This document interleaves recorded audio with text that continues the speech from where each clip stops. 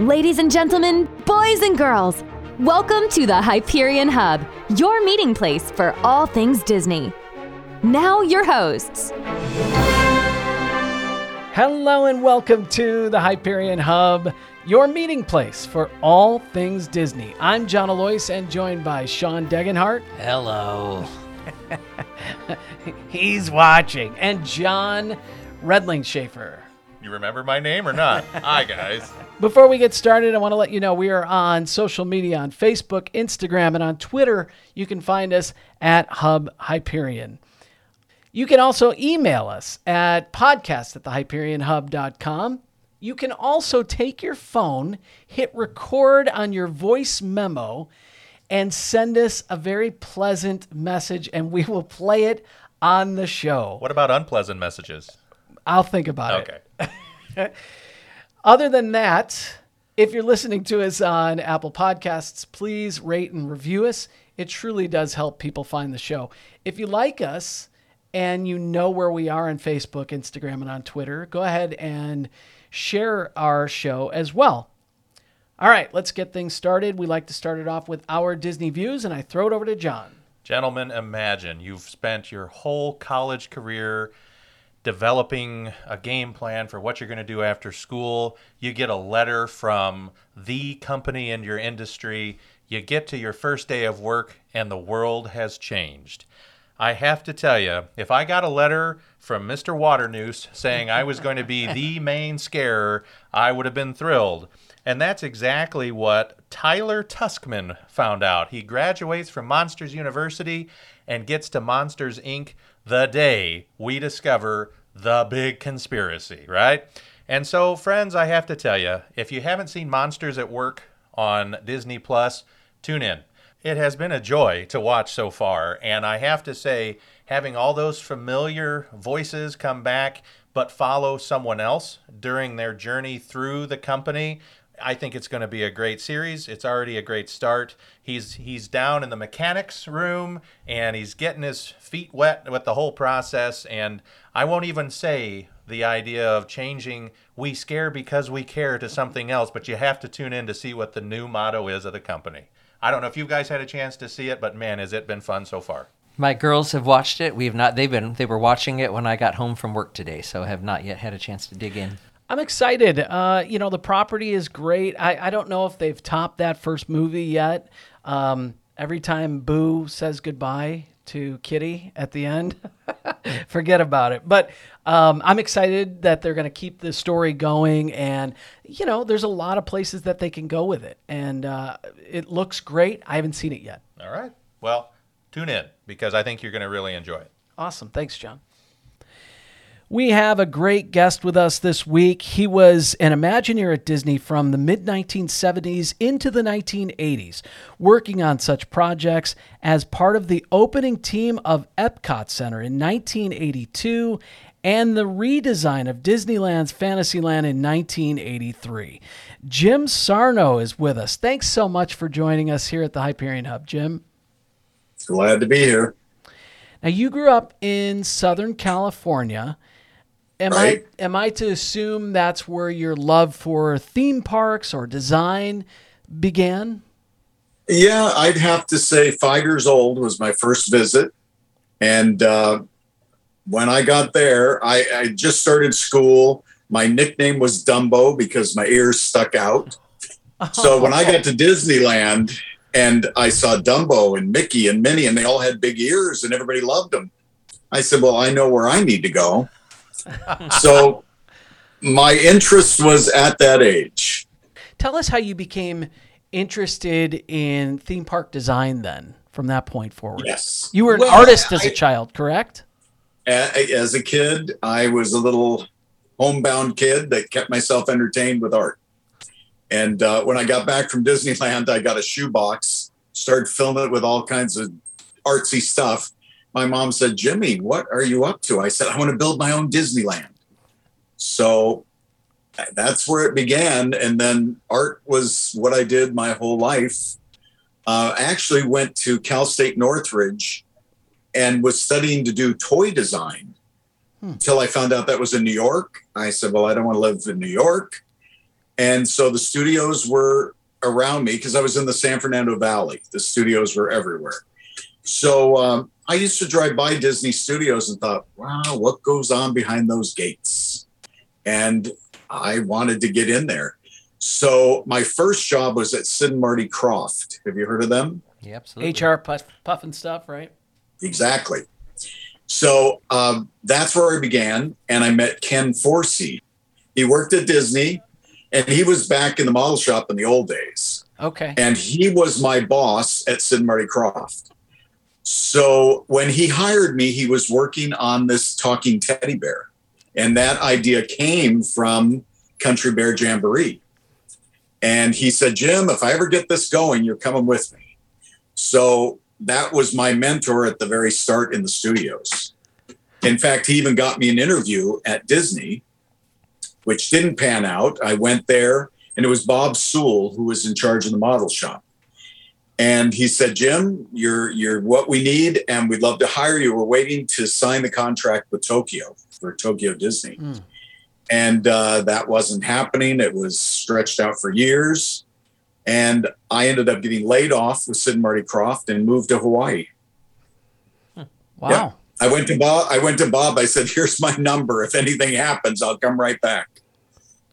But it didn't happen. So how did you get that call from Disney, or did you apply again? I never got the call from Bob Sewell, who was going to hire me. So I came back from Hawaii, and I went to work for Hanna-Barbera. So the Flintstones and Scooby-Doo and all the characters. Sure. And at the time, they were trying to get into amusement park design. So they had I guess it was the son-in-law of Knotts was working at Sid and Marty Krofft. And he wanted us to design a haunted house. So that was my first introduction into theme park design. We tried doing, competing with Disney, but it wasn't going to happen. So when I went to Hanna-Barbera, I was learning costume design because they had their characters at Marineland. And so I was doing that. While I was there, a woman, May Kanega, that I was working with, got a deal with the Muppets. And because we knew how to do the costumes, the Muppets wanted the Sesame Street Live costume characters to be on stage. So we went on to design those for them. So having that background in costume design with walk around characters, I saw an ad in the newspaper for MAPO, MAPO, which was the funds from Mary Poppins that built MAPO to design all the animatronic body parts, right. That all the shells that the computers went into. So I saw that ad and I said, MAPO. I said, I think that's Disney. And I didn't get in before, but I'm getting in this way. So in that interview, my boss said, looking at your work, don't you belong in the model department, model shop? I said, oh, no. I really love fiberglass. I want to work doing body parts. And of course I didn't, but I didn't see an ad for come and work in the model shop, So I got in, and fiberglass. Have you guys ever worked with fiberglass? I haven't. Not recently, no. Not recently. Nightmare. It's surfboards, it's boats, that kind of thing. So I'm doing the body parts every day. My boss comes up, Jim, how do you like the job? Oh, I love it. I'm just having a great time while you got glass in your arms, So on a lunch break, I snuck over to the model shop. It was right there on the same lot. And I met Maggie Elliott, who now had replaced Bob Sewell, and she was the lead of the model shop. And she said, Jim, I like what you're doing, and we'd like to hire you. And I thought, wow, this is it. And she said, where are you now? I said, I'm over at MAPO. She said, I'm sorry, we can't hire you. Why not? She said, you're union. Then we just can't do it. So here was the big chance. And I said, if my boss asked me, his name was Rick Goulding. I said, if he asked me one more time how I like this, I'm going to be honest. I told him, I love that I have a job with Disney. I'm not thrilled with fiberglass. And Maggie would like to hire me, but she told me she couldn't. He said, come to my office. I went up to his office. It was a Friday afternoon. He made some calls. He said, Jim, don't tell anybody, but on Monday you report to the model shop. Wow. So I went back, and I always think I was kind of like Fred Flintstone. Remember how he clocks in with that rock, in his timesheet? That's kind of how it was at Mapo for me. And I couldn't tell any of my friends. I'd only been there a few weeks, but on Monday I reported to the model shop and couldn't tell anybody how or what happened. And I don't know how he did it, but he did it. Wow, that's fascinating. So part of the studio, what was Mapo under the studio, or was that like a separate company? It was separate from the Burbank studios on Buena Vista. So we were in Glendale at WED. This was 1401 Flower. Mm-hmm. So Mapo was there. We had quite a few buildings. They just kind of took over that area of Glendale. And the model shop was in 1401. But we shared the same cafeteria, and they allowed us to wander around. I mean, this was back when things weren't as uptight as they are now. Mm-hmm. So luckily, something happened there, and the magic started. So you're working in the model shop in the mid-1970s, and they're getting ready to open up another theme park, their third theme park with Epcot, and they're getting ready to work on all these projects. But what an era at that point, because you're probably working with some of the original, well, a lot of the original Imagineers, as a whole new generation is coming in as well, right? Exactly. So tell us about some of the folks you got to work with. Well, that first day, they brought me in, and of course, the model of Epcot is there in the big room, and then there's cubicles all around, and they set me in the second booth right next to Harriet Burns. Legend. And I didn't even know who Harriet Burns was, even when I met her. So I was not, a crazy Disney fan that knew everything going on. I was an artist who liked to build miniatures. So there I was, introduced to Harriet. And did any of you meet her ever? No, never got to meet her. I know what she's accomplished. I wrote down a couple of things here. Matterhorn, Tiki Room, all the early designs with Disneyland, Pirates, Mr. Lincoln. Yeah. I mean, on and on and on and on. Everything. And little did I know that where I was working, where they set me, was where Fred Jerger had worked. You know Fred's Imagineer. Mm-hmm. Imagineer, very quiet. And in the beginning, it was Harriet and Fred, a group of 5 guys with Harriet, and they were building Disneyland on the Disney lot. They were part of the original crew. Mm-hmm. So Fred had retired. I ended up in his space. Harriet and I became the best of friends. Anybody who met Harriet became her dear friend.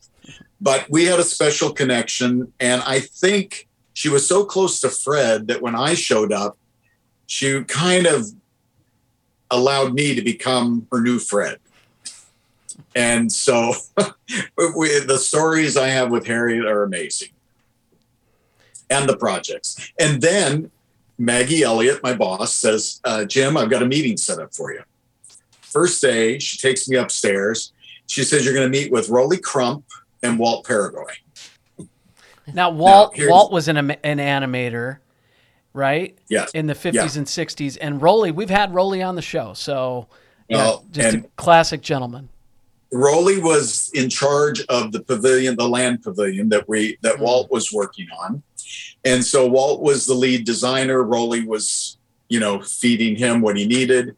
And then Walt, have you heard much about Walt Paraguay? I just know that he worked on a lot of those 50s and 60s shorts. The classic. Yeah. Mm-hmm. So he was a true artist. I mean, he was not like any other animator. He was not like any other artist.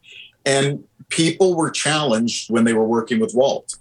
Well, I think Maggie thought, and actually after the meeting, which was wonderful, and the 2 guys just took me in, I said, Maggie, why would you ever on my first day put me in a meeting with those 2? She said, well, you said you could do it. I want to see how you do. Wow. It was what they call a trial by fire, Mm-hmm. But Walt and I hit it off. We became family. I called him my art dad. He was just such a good friend. And so Harriet and Walt who were twice my age. I was in my late 20s. They were in their 50s. And they became my best friends there and my mentors. I can't imagine there's what you'd call a typical day as you start there. But, I mean, in your best way possible, okay, Monday morning, what's on your agenda? You usually had something that you were assigned. Now, of course, for me, it was, all new. But let's say the second day, Walt said, we want you to sculpt a fountain for the land pavilion. Wow. So in the food court. So my day was, okay, I'm terrified. I'm in with these big shots, and I'm little Jimmy Sarno going, how did I end up here? So I start with the sketch, and then I do all the 8 panels, and I get the dimensions, and Walt says, okay, we use this green foam, which was a nightmare to all of us. It was wasn't quite fiberglass, but it was bad. But the idea was to build a maquette, a miniature. So I laid it all out, and most things that happened there, at least for me, you went in, you had some idea of what you were doing, but you really were a bit lost. And you got what you could from the lead designer. Harriet was right there, always giving me pointers, and you begin. And you figure it out. Right. It sounds like that there's at least some freedom there to work on your art, your craft. And that's amazing that, you always wonder, is it a micromanaging situation, or is it really just the freedom to do what you want? And it sounds like the latter. It was amazing, total freedom. And then you have all these superstars that I didn't know who they were, but I learned as I went. I even started making a list of who these people were because, when you think of who they are and now all we know about them, it was amazing that they were my mentors to teach me how to become an Imagineer. So a day was, okay, you're on your own and you better show them you know what you're up to. So it was this foam, and I had to carve it in the designs that Walt had given me that I was coming up with my own version of. And once that was done, I coated it with a 2-part epoxy to give it a hard shell. And it was all white. And then we put it in a black room with duvetine curtains, black velvety curtains. So it was completely black. And then we gel lit it with colored gels in front of lights. So Walt and I worked closely on this. Do you know Blaine Gibson? Yeah, the famous sculptor. The head of the sculpture department. So he heard that I was working on this fountain. And once the model was done, I was then to do the full size out of oil-based clay, which was his department. So there was a lot of freedom, but Blaine went to Maggie and said, why is Jim working in the model shop on a clay sculpture? And she tried to explain it. And then I was working closely with Walt and Rowley.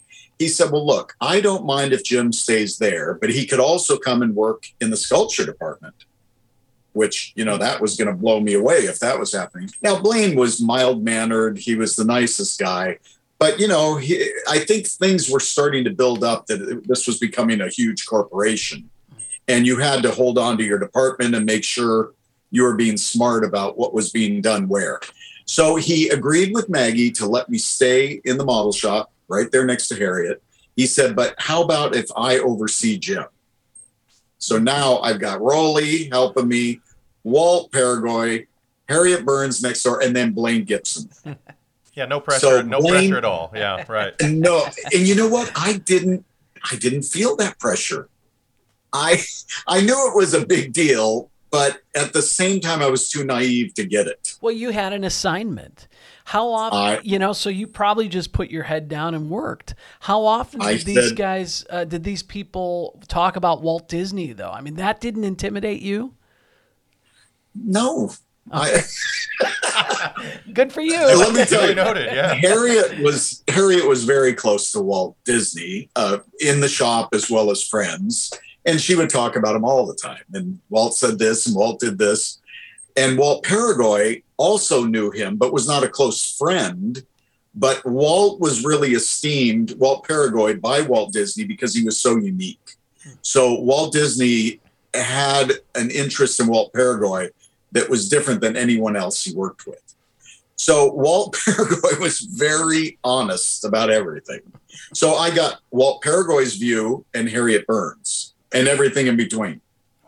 So mid-70s, Walt's been gone for, maybe under 10 years. How much of his original vision of Epcot was still in play?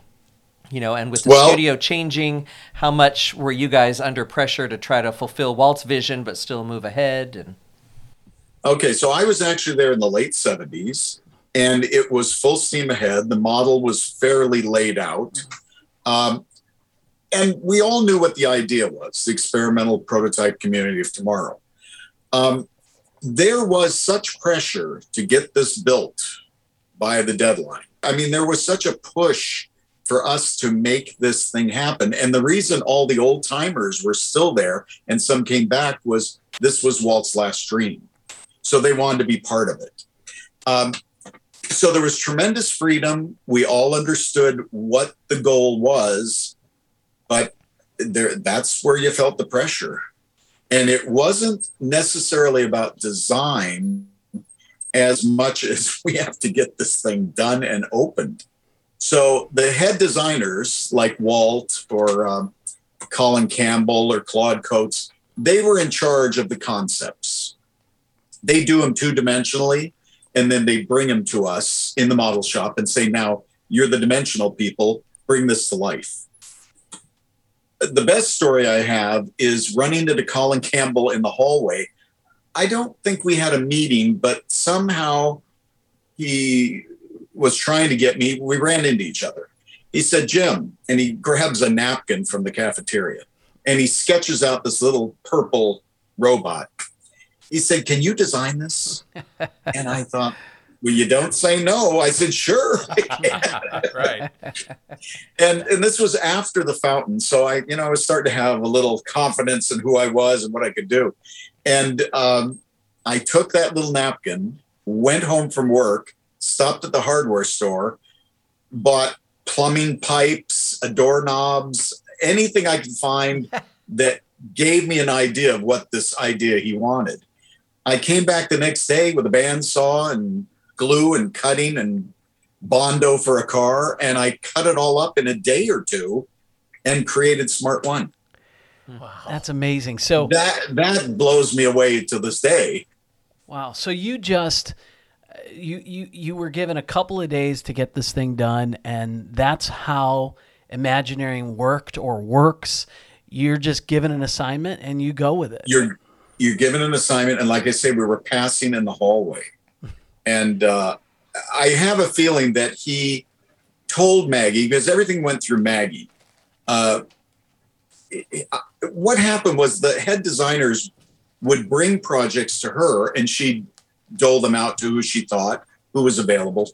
But many times the head designers would say, I want Jim to work on this. Especially with Walt Paragoy, because we got along so well. Everything he got, I want Jim on this with me. So I was so fortunate to have shown them, I guess, in the first few projects that I could do what their concept was in their head with little direction. And that was the secret. They weren't going to be there helping you.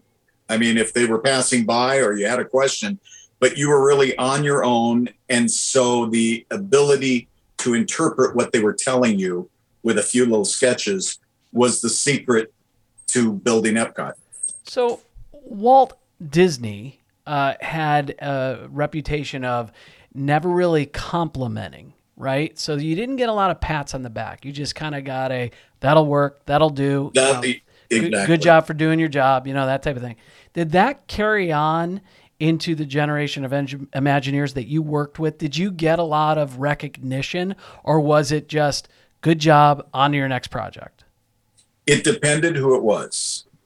Now, you're talking about the original concept and where it went. Well, there was a bit of a free-for-all within these creative geniuses.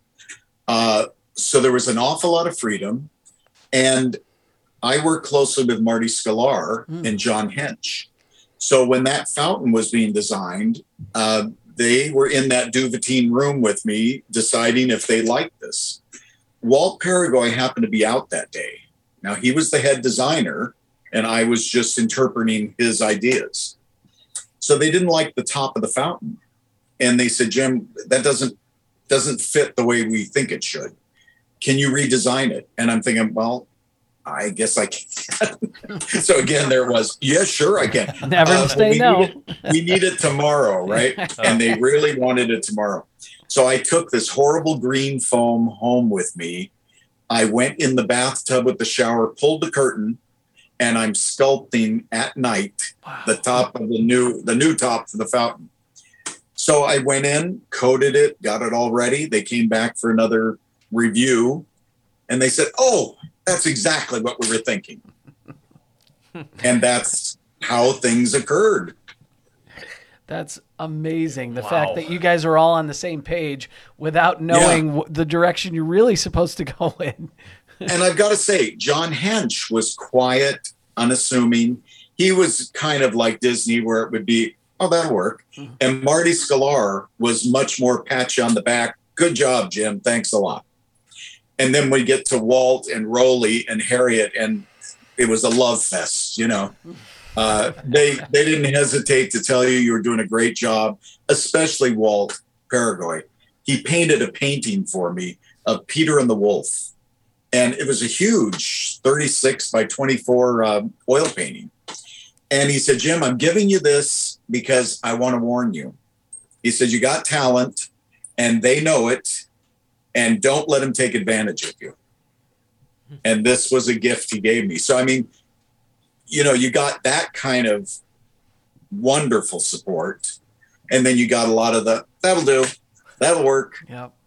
So and let's get it going because we have to get it ready. Did Walt Paragoy, when he came back and see that the top of his fountain had been redesigned, what did he say? That's a great question. So good of you to mention that. He was not happy.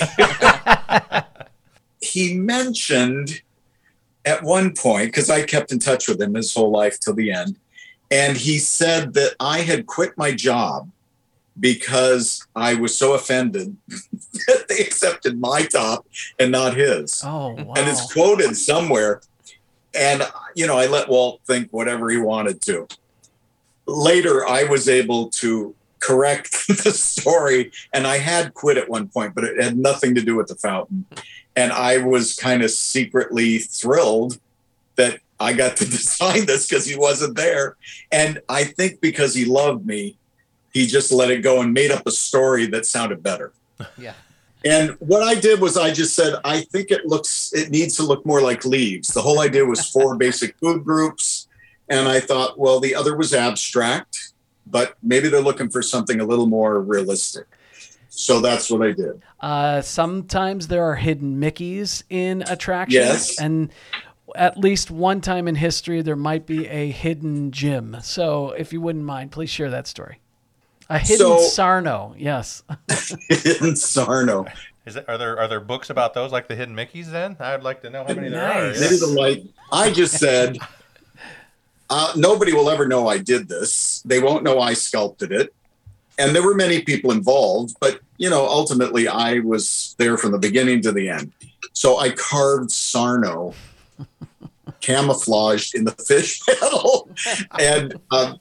I wasn't going to go to Florida to install this. And Maggie was sending other people. I said, Maggie, I have been on this from the day you put me in that lion's cage. I said, I have to go. She said, well, we don't have a commercial flight for you to get there. And I had to leave the next day. I said, well, I'm going. How am I going to get there? She said, yes, you should be there. She goes, tomorrow you report to the Burbank airport. You're on the mouse. Nice. Wow. I didn't know what that was, but I had an idea. Sure enough, Walt Disney's private jet.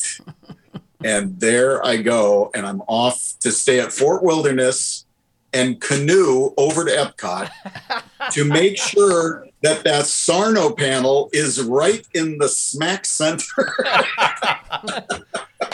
Well, I mean, that's a priority. I mean, that's the most important thing to do, right? Yeah. I said, well, this is all very simple, but it can go any direction. And when you're up on top looking down at the food court, I want Sarno 6 feet across the panel. So Walt got a kick out of that story. Was that your first trip to Walt Disney World too? And you're seeing yeah, I believe it was. you're seeing your sculpture in a new theme park in Walt Disney World. You know, I know at the time a lot of these things were surprising and shocking, but not nearly as they have been now. When all these interviews and podcasts, it started to sink in how important all this was. So important. Next week, part 2 of our interview with Jim Sarno, and he'll share stories about Harriet Burns and other legendary Imagineers. If you're following us on social media, please like, subscribe, and share as well. You can email us at podcast@thehyperionhub.com. Have a great week, everybody. We're glad you could join us. We'd love to hear from you. You can email or send us a recorded audio message at podcast@thehyperionhub.com. Find us on social media on Facebook, Instagram, and Twitter. The Hyperion Hub is not affiliated with the Walt Disney Company or its subsidiaries. We'll meet you next time at the Hyperion Hub.